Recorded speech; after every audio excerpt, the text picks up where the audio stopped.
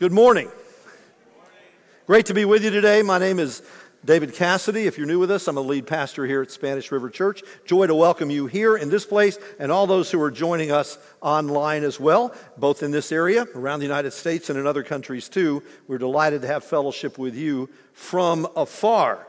And if you're new with us today, we've just started last Sunday a series called Remembering the Church, or Remember the Church. Some of the devastation which has taken place over the last year and a half or so that the pandemic has been loose in the world is not only an attack on the bodies of people, but an attack on the body of fellowship which we have together.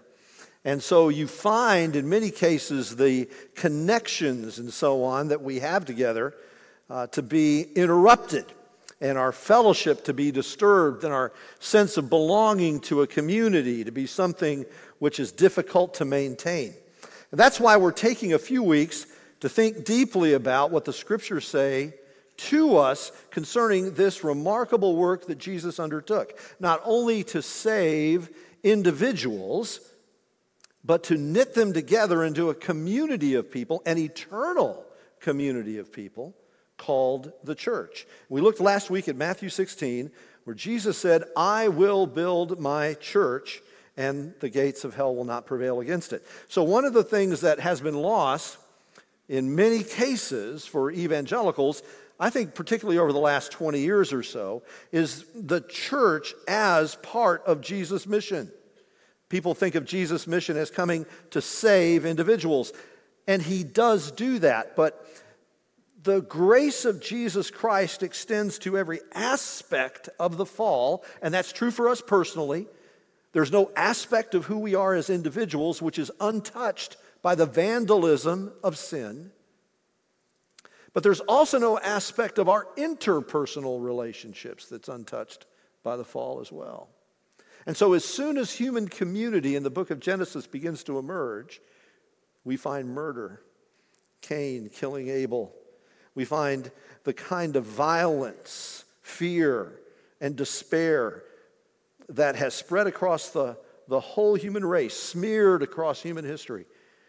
And so when God sends his Son to be the Savior, he steps in not simply to forgive us our sins, though that is magnificent, and to impute to us his perfect righteousness, which is a treasure beyond words, and not simply to restore us individually from death to life and to conform us to the image of his Son, but also to take those broken places in our interpersonal relationships, all the divisions, all of the fragmentation, and begin to knit that back together in a community of people that bear witness to a world which is coming.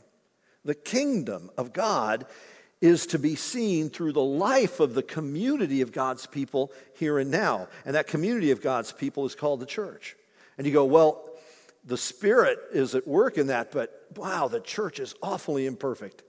It's a place where many people experience harm rather than healing. And we spoke to this last week, that we understand why there are people who've dropped out of church because they found it to be a toxic environment, and we want it to be a house where people are healed. We understand why people have been separated from the life of fellowship, because the habits of all of our lives have been disrupted over these last many months. But we also understand that this priority of Jesus Christ for creating his church and making it his witness in the world is not going to be overthrown by anything, certainly not a pandemic. And we're not the first people to suffer interruptions in our fellowship and disruptions to what it means to be a community. We're going to read from 1 Corinthians 12 here. And I have to let you know right at the outset that if you are a church leader, 1 Corinthians is not the letter you would want to get in the mail. I mean, he's got a serrated edge pen let loose in this letter. It starts off acknowledging divisions in the church. He says, I've heard rumors about your divisions, that you're being separated from each other, you're being disconnected, you're being broken apart. And these divisions occur along ethnic lines and religious lines, racial lines. These divisions occur between the rich and the poor. And they even occur, Paul notes in his letter to the Corinthians, among those who think they're spiritual, so spiritual that they don't need other Christians because, well, I've got all these spiritual gifts. And those who, at the other end of the spectrum, think, I've got no real gifts at all, and so, what use am I in the church? I mean, why bother? So Paul steps into this divided, broken situation to remember the church, to bring the body back together. And he opens this section by telling them that they all have gifts of the Holy Spirit, that God the Father, God the Son, and God the Holy Spirit have been at work in their lives, and that they really are gifted by God to serve one another. And he says you need to understand something the Holy Spirit has done. And let's pick it up in verse 12. For just as the body is one and has many members, and all the members of the body, though many, are one body, so it is with Christ. For in or with or by, it's all the same in Greek, one Spirit, by the Spirit, we are all baptized into one body. Jews, Greeks, slaves, free. See, he's noting some of these distinctions, some of these places where division exists. All have been made to drink of the one Spirit. All right, let's just pause there for a second in our reading and just kind of do a little running commentary here. How many of the Corinthians have been baptized by the Spirit into the body? All of them. How many of the Corinthians have been made to drink from the Holy Spirit? How many of them? Every single one of them. And so every single one of them have the Spirit. Every single one of them have been joined to the body. Now, Christians fuss and fight over the mode of baptism. They get into big disagreements about, is it immersion? Is it pouring? Is it sprinkling? And all God's people said yes. Just saying, okay? All right, but when people fight about that, they miss the meaning of baptism. What's its meaning? Its meaning in the ancient world was to join things together. That's why it always talks about in the scripture being baptized into. You're baptized into the name of the Father, Son, and Holy Spirit. You're baptized, in 1 Corinthians 10, Paul says the people of Israel were baptized into Moses in the cloud and in the sea. When they went through the Red Sea, they were joined to Moses. And here he says the Spirit, when he comes into your life, he not only joins you personally to Jesus, he baptizes you into the body of Christ. In other words, this is an eternal, everlasting joining. And I got news for you. This is a joining that is longer than your marriage. The body of Christ is eternal. Many of us have relatives that are part of the church in heaven. The church in heaven and the church on earth are the same church. It's just that we can't see some of our members who are there and are now perfect. And we're still in our journey here. But the church, listen, let me put it to you this way. The church will never, ever cease to exist. She is the bride of Christ. And the Spirit has joined you to this community of believers. And so to say as a Christian, I don't need the church, you haven't understood God's saving purpose in restoring human relationships and witnessing to the abounding aspect of His grace that touches every aspect of our human relationships and our human personhood. And you haven't understood that heaven is not a bunch of little fat, chubby cherubs floating around on clouds with arrows. It's the whole community of the redeemed, every tongue, every people, every nation under heaven gathered together but around the throne of the Lamb saying, worthy is Jesus. You're part of that church. And so this is the community you're in, and you're baptized into it. The body, watch this, the body does not consist of one member. You can't be your own church. What church do I go to? St. David's. That's my church, right? That's mine. All right. The body does not consist of one member, but of many. If the foot should say, because I'm not a hand, I don't belong to the body, that would not make it any less a part of the body. And if the ear should say, well, I'm not an eye, I don't belong to the body. That wouldn't make it any less a part of the body. In other words, if you say, I'm a nobody, I'm nothing, that doesn't, I can't see the point. That doesn't actually make you not a part of the body. You're still part of the body. If the whole body were an eye, where would be the sense of hearing? If the whole body were an ear, where would be the sense of smell? As it is, God has arranged the members in the body, each one of them as he chose. If all were a single member, where would the body be? But as it is, there are many parts, yet one body. The eye cannot say to the hand, I have no need of you. Nor again the head to the feet, I don't need you. On the contrary, the parts of the body that seem to be weaker are indispensable. And on those parts of the body that we think less honorable, we bestow the greater honor. And our unpresentable parts are treated with greater modesty. We cover up the unpresentable stuff, right? Which are more presentable parts, did you get my good side, right? Don't require this.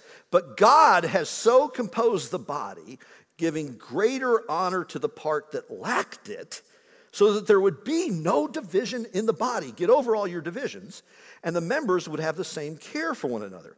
If one member suffers, all suffer together. If one member is honored, all rejoice together. Now you are the body of Christ, and individually members of it. This is the word of the Lord. That's the grace of community. This is the grace of community. The Spirit joins you to the body of Christ. You wonder what the gifts of the Spirit are. Here's the first gift of the Spirit. The first gift of the Spirit is to join you to the body of Christ, in which all other gifts flow and function.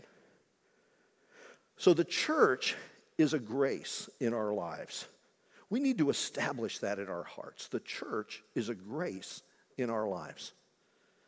Too often we think of the church as some duty we have to perform, or a club we're part of. Or we think of it as kind of like a utility, like our financial advisor or our doctor or our dentist. I'll call you if I need you. But the church is not a utility. It's not a club. It's a community. It's a congregation that has been called out of the world and built together by Jesus to show who he is in the world, and it's an eternal community. It will never end. And this is a grace to us. Why? Well, again, human beings are made for community. We're made for community. This is why solitary confinement is a form of torture. And when we find ourselves desperately alone, we long for another face.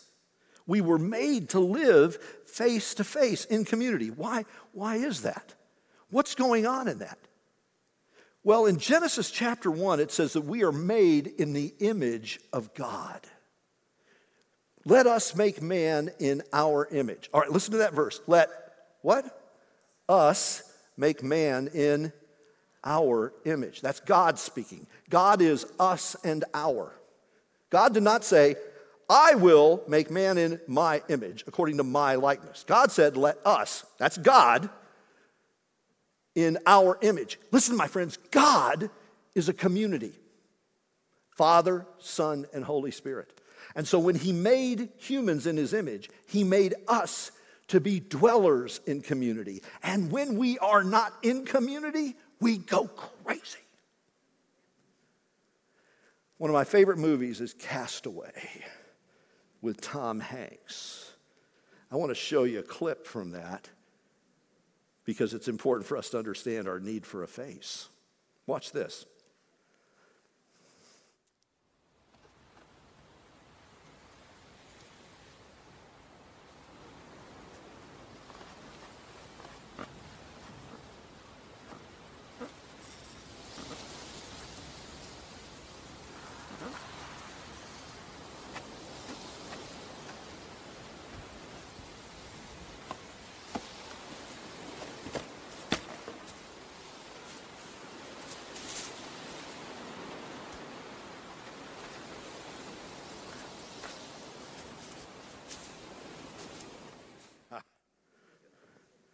You all know his best friend, don't you? What's his name? Wilson. And the rest of the movie, Tom Hanks' character, who is alone on this island, builds a friendship, a relationship with Wilson. Does Wilson answer? Nobody needs a face, you see, to talk to. Because we were made for community. And at the spoiler alert if you haven't seen it. And if you haven't seen it, why haven't you seen it? Okay. I mean, my goodness, it's been 20 years. Come on. And at the end, as he's made a raft to finally escape the clutches of this island, knowing no one's ever coming for him, and he's floating around out in the ocean waiting to be rescued, Wilson floats off. And he begins to cry out, "Wilson, Wilson!" He swims out after him to try to rescue Wilson. He about dies trying to rescue a volleyball. Because it's not a volleyball, is it, anymore? No, that's his friend. Because we were made for community. This is the necessity of community. To be fully human is to be in community. Because community is the image of God. There are many people who are gathered with us online this morning, and we're so glad you're doing that, and they're doing that because they can't be here because of health concerns. And we're so glad they can continue to join us in this way. But there are some people who aren't here, not because they can't come, but because they can't be bothered to come. They can't be bothered to assemble with the community. There's a difference between can't and can't be bothered. Let me say to all those, I don't know if you're watching, even if you're watching, I'm just going to talk into the air for a second. If you've just said, "I prefer my slippers and my orange juice," and I'll watch. Take your slippers off, get dressed, and get over here. Okay, that's all I want to say about that. Okay, because you're part of the body. If you can't come, we're going to keep coming to you with everything that we have. But here's the thing, we're going to keep coming towards each other with the grace of Jesus, because the gospel restores not only what's broken in us, but what's broken between us. Dietrich Bonhoeffer wrote about this in his remarkable book on community. Great Dietrich Bonhoeffer, German theologian, pastor, martyr. And he noted that what we have isn't just community in the wider human sense, because you can get a form of community with your fellow teammates. You can get it in a military unit. That's a very strong and potent kind of community. You can have community with your friends at a bar. Go to Cheers because everybody knows your name. The people laughing are people who used to watch really old TV shows, okay. But here's the truth. Christian community has a unique characteristic to it. It's a community which is built around Jesus Christ. Because you see, human communities, mere human communities, limit themselves. They limit themselves in this way. They do not have to have two qualities, mere human communities, that are absolutely critical in a Christian community. And Bonhoeffer brings this out. Truth and mercy. Truth and mercy. Human communities go, you see those people over there? See those people over there? They're not in my community. Those are the outsiders. And mere human community can never imagine an enemy becoming a forgiven friend. But Christian community looks on the world not as us versus them, but as us for them. And says, I'm longing for the day when those who call themselves my opponent become my brothers and sisters. And I live to serve them. And inside the Christian community, we also keep preaching the gospel to each other. Other human communities don't do that. But inside the Christian community, we keep telling each other, you're a new creation. We keep telling each other, yes, you failed, but you're forgiven. We keep telling each other, you need the Savior, and you have one. We keep preaching the gospel to each other. That is a unique form of Christian community. It is what holds the church together. It's Jesus. Ecclesiastes put it this way, two are better than one. Woe to him who is alone when he falls. If two lie together, they keep warm. How can somebody keep warm alone? And though a man might prevail against one who is alone, two will withstand him, and a threefold cord is not quickly broken. It's the threefold cord, isn't it? When my oldest daughter was really little, And I was taking care of her one day. She said, "Daddy, would you braid my hair?" And I said,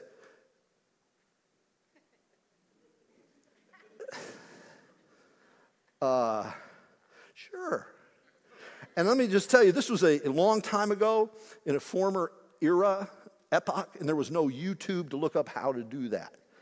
And I'd seen braided hair on girls, and I thought, well, okay, I'll take these 2 strands and I'll tie them together, right? Now, what are you laughing at? What are you laughing at? You're laughing because you know the 2 strands won't what? That's not going to work. You got to have what? You got to have 3 strands. It's all falling apart. I'm like, I can't do this. I can't do this. This is why I pre-pent every day when I wake up, because I know I'm going to fail. It took a 3rd strand to hold it together. The Christian community is held together. The Christian community is not 2 people getting together. It's 2 people joined together through the Holy Spirit around Jesus Christ. Now, there are enemies to this community. There are enemies, and they're probably not what you think they are. They're not out there. They're in our hearts. Paul describes them in this text. The first enemy, one of Satan's strategies to separate us from community, is to make us think that we are not needed. Listen to how he describes this. Because I'm not a hand, I don't belong to the body. Well, that doesn't make you any less a part of the body, he says. And if the ear should say, well, I'm not an eye, I'm not a part of the body, that doesn't make it any less a part of the body. There are people who think that whatever it is they are in the body of Christ, you're not important. But I want you to know every part of the body is important. Every part of the body is important. You go, well, I'm just a little toe in the body of Christ. Well, one of the things I love about living here is it's a flip-flop world, baby. I love it. I would preach in flip-flops if the elders would let me. I'll just tell you that. But my family says to me, don't you go out in flip-flops. Don't you go out in public because you have the ugliest toes on the planet. Do not let anybody catch you outside in flip-flops. I'm like, man, that is so unscriptural. How lovely on the mountains are the feet of those who bring good news, announcing peace, proclaiming news of happiness, Isaiah 55. I mean, I'm looking at my toes. I think my toes are, God made these toes. God likes these toes. Come on, I got some amens, okay. Beautiful toes. What are you talking about? Let me check them out. Heck yeah. Those are anointed toes. I'm just telling you right now. Don't you be mashing on my toes. I'm just a toe on the body of Christ. Growing up in Indiana, everything was all about basketball. There was a guy at a high school in Indianapolis about 50 miles south of where I grew up, 7'1", recruited by every Big Ten school, was going to go to Indiana, play hoops for Bob Knight. He was in an automobile accident, and the engine came in on the passenger side of the front compartment, and it crushed 3 of his toes, and they had to be amputated. He was 7'1". He was built for hoops. It's what he dreamed of. It's what he was made for, but he lost those 3 toes, and the loss of those 3 toes meant something very important. He couldn't jump. Couldn't jump. And so he couldn't do what he was made for. I'm going to tell you, there are whole swaths of the body of Christ that are just laying out saying, well, I'm just a nobody. Let me tell you, the Holy Spirit has made you who you are. He's gifted you in the way that you are. You are needed in the body of Christ. And unless you do what God has called you to do, we're never going to be able to jump. And your toes are beautiful. Some of you are toes. You know who you are. Some of you are elbows. You know who you are. You're beautiful. You're beautiful. At the other end of the spectrum are people who say, I don't need you. This is a superstar Christian. The eye cannot, this is verse 21, the eye cannot say to the hand, I don't need you. Well, no kidding, because the eye can see a steak. It's just staring at that steak. Look at that steak. But that eye is not going to be nourished unless the hand can bring the steak to the mouth and nourish the eye. The eye. I had this guy, he was a weird guy. He showed up at church one Sunday. I know no weird people ever show up here. But this was in London. This was in London. And I was greeting people out front as they're coming in for the service. I'm shaking hands as people come in. And this guy walks up to me on a Sunday morning, put my hand out to greet him. And he said to me, I'll never forget it. He said, "I'm an I." Okay, anyway. I'm an I. Now look, every guy in this room has looked across at their spouse or wannabe spouse and said, "You have the most beautiful eyes." Eyes are beautiful. But when he said to me, "I'm an I," the only thing I could think of was my freshman biology class. And in my freshman biology class, we dissected cow's eyes. And they came down the row in trays. They passed down the row. Here's your eye. And all I could see was that eyeball in that tray. And of course, when you're a freshman in high school, all the guys are going, "Awesome." And all the girls are going, "Ah," you know. And so here's this eyeball looking at me. You have the most beautiful eyes. Here's the thing about eyes. Eyes are great as long as they're where they're supposed to be. And so when he said to me, "I'm an eye," you know how when you're young you say stuff that later you think you probably could have done better. I said, "Find a face." Yeah. Find a face. He did not come back. That was the only time he ever visited. I kind of failed in my ministry that day. I'm just telling you, man, if you think you're all that, let me tell you, Jesus is making himself known to principalities and powers, and he's making himself known in the world through the church, not a superstar Christian. Nobody in this church has a cape. The church, full of weak people, empowered by the Spirit, broken people, mended by the gospel of grace. This is the body of Christ, and it's how Christ is made known in the world, because this is the witness of the community. Notice what Paul says here. He says in verse 12, "Though the members of the body, though they are many, are one body, so it is with Christ." He doesn't say so it is with the body of Christ. He says so it is with Christ. Christ himself. Christ is the head of the body. We are his members. He's joined us to himself, and this is how he works in the world, is through this body of believers that are Jews and Greeks, that are slave and free, that are male and female, that are rich and poor, that are from all over the place. And he gathers us together and he assembles us in worship, and this is how he bears witness in the world. Catherine of Siena years ago wrote this: "Christ has no body on earth now but the church. No hands but yours, no feet but yours. Yours are the eyes through which his compassion must look on the world. Yours are the feet with which he must go about doing good. Yours are the hands through which he will bless the world now." This is what it means to be the body of Christ. But across the church of Jesus Christ today, there are thousands of people who don't think they need the church. Either they think so because they're so beaten down they don't think they can have anything to contribute, or because they think they're so great they don't need it. And Paul addresses both. And then there are people who are discipling their children week after week after week. They're discipling them, but they're discipling them never to be part of the church.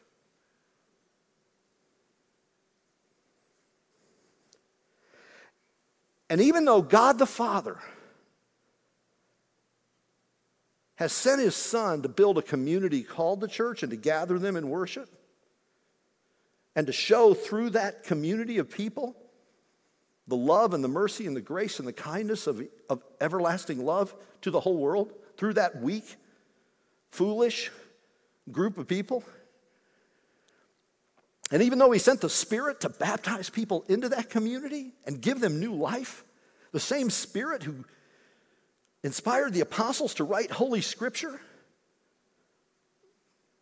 and you have that in your lap today, that Bible, because people called the church died, burned at a stake, so you could have it in your language. These parents have told their children week after week after week after week after week that God the Father, God the Son, and God the Holy Spirit and the mission of God in the world is not as important as your soccer match.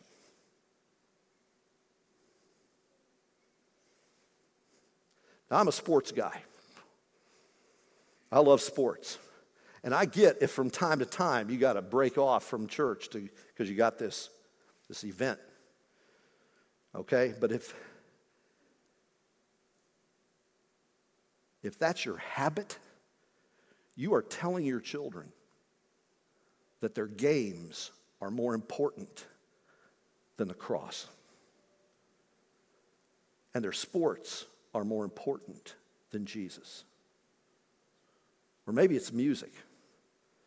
Whatever it is, you are sending the next generation a message that Jesus is an optional extra.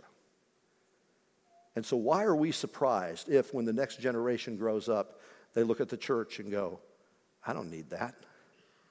I don't need it at all. We've spent 20 years discipling them to believe they don't need it at all. It's not that important. How important is the church? Well, when Paul gathered the Ephesian elders together, he said, the church, listen to this, the church which Christ has purchased with his blood. How important is the church? It was purchased with the blood of Christ. Well, I don't know if I'm ready to make a commitment. My friends, there's a difference between a commitment and a contract. A contract is about what benefits you get. It's about your protections. But Jesus didn't come with a contract. He made a commitment. He came and gave up all the benefits which he had. And he died so that you and I could have life. And not just eternal life. He died to create this community, this beautiful tapestry of grace called his church. And now I'll just share something personal, and I'll close with this. I always knew church was coming as a little boy because I could smell shoe polish on Saturday night. My dad was a factory guy, blue-collar guy, never went to college. But every Saturday night, he got the shoes out. He had this pair of dress shoes. Those dress shoes lasted 30 years, I'm convinced. Because he wore them once a week on a Sunday, and he polished them every Saturday night. Just give me your shoes, and he polished them. Because it was old school. You know, you dressed up for church and all that. It was a priority in our household. And we couldn't imagine something called the church not being part of the rhythm of our very lives. And that's something the church needs to recover. We need to remember the church. So I don't know what polish will smell like in your house. I don't know what it'll be for you that makes you say to your children, this is important. This is important. There's nothing more important on earth than Jesus and his church. I believe that. Jesus and his church and his mission. There is nothing more important in the world. Nothing. That's what Christians actually believe. Do you? Commit to it. Commit to it. Jesus committed to you. And he's committed to his church.